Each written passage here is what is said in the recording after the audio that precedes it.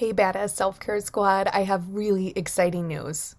You guys, we've got merch. We officially have merch. Here's what you're going to do. You're going to go check it out. Oh my gosh, and it's going to make you smile.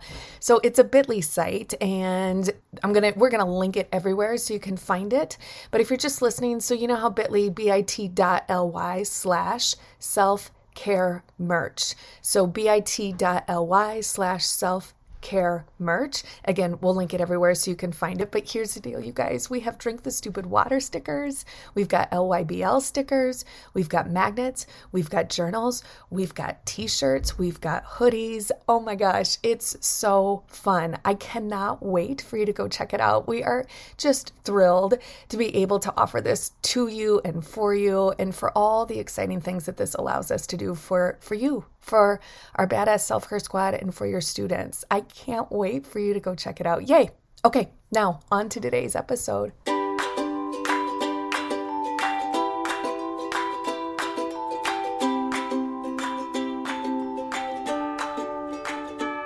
Hi, and welcome to episode 28 of Self-Care for Educators. I'm your host, Tina Bogren. This week's invitation is something we've talked about before. In fact, we talked about this in episode 17 of this second season, but I want to revisit it. And it is giving yourself permission to rest. R-E-S-T, rest. I know many of you are on spring break, or you just had spring break, or you're looking forward to spring break. And I think this is the time where we need to give ourselves permission to rest. I've had a couple posts over in the Facebook group where I've asked people just kind of different prompts about what they're looking forward to or what they need right now, things along those lines. And I get a lot of, I need to give myself permission to rest, or asking me to grant permission to rest, which, P.S., I don't have any magical powers, but sometimes it's nice to hear from someone else to rest.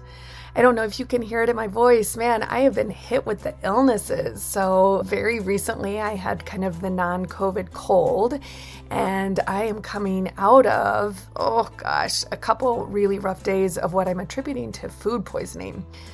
I don't think it was a stomach flu, but I think it was food poisoning. But I'm on the mend. But again, forced rest. It's just nothing that I could do.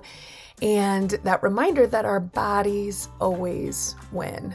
Take a minute and just think about that. Our bodies always win. And your body is going to tell you that it needs to rest when it needs to rest. And I want us to get a little bit better at listening for that.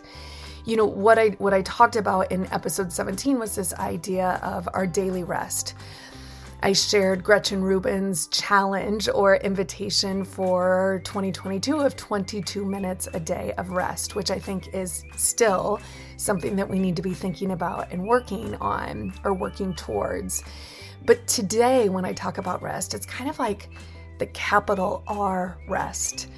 The idea that it is perfectly fine to just tap out for a little while. And I think that that's one of the main perks or advantages or goals, if you will, of spring break, is it's a little bit of time, I hope, to rest. And I know that's not going to work for everyone. And I know some of us have adventures planned for spring break, which is fantastic. Some of you don't have spring break. Oh my gosh, for whatever reason. So I know it's all hard, and we've got a wide array of listeners here.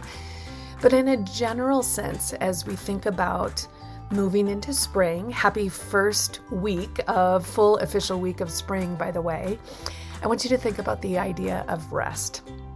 As we move into this last quarter of the school year, or last part of the school year, it's hard. We know there's just a lot of challenges as spring comes into play and behaviors start to intensify, if you will. We've got this stretch between spring break and the end of the year. State testing comes about. Just giving yourself permission to rest. I think that this is true, especially to think about for those of you like me that really enjoy exercise. And we utilize exercise as a way to kind of help with our mental and emotional wellness and our physical wellness. It can be hard to take rest days. A lot of us well, I'll just speak for myself, also as kind of driven personalities, or type A, if you will. I'm a full-blown Enneagram 3. It can be hard for me to rest. And so sometimes it takes my body shutting down for me to give myself that permission to rest. And I don't want us to wait until we reach this place, till we get food poisoning or the cold or the fever or the just total exhaustion where we rest. But if it does happen, to allow ourselves to take that break, to recognize that our bodies always win, and that giving ourselves permission to slow down is a good thing. That idea of when we really listen to our bodies and remind ourselves that we can't go 100% all the time, that in fact to show up better for our families, for ourselves, for our students, requires us to rest, to really rest.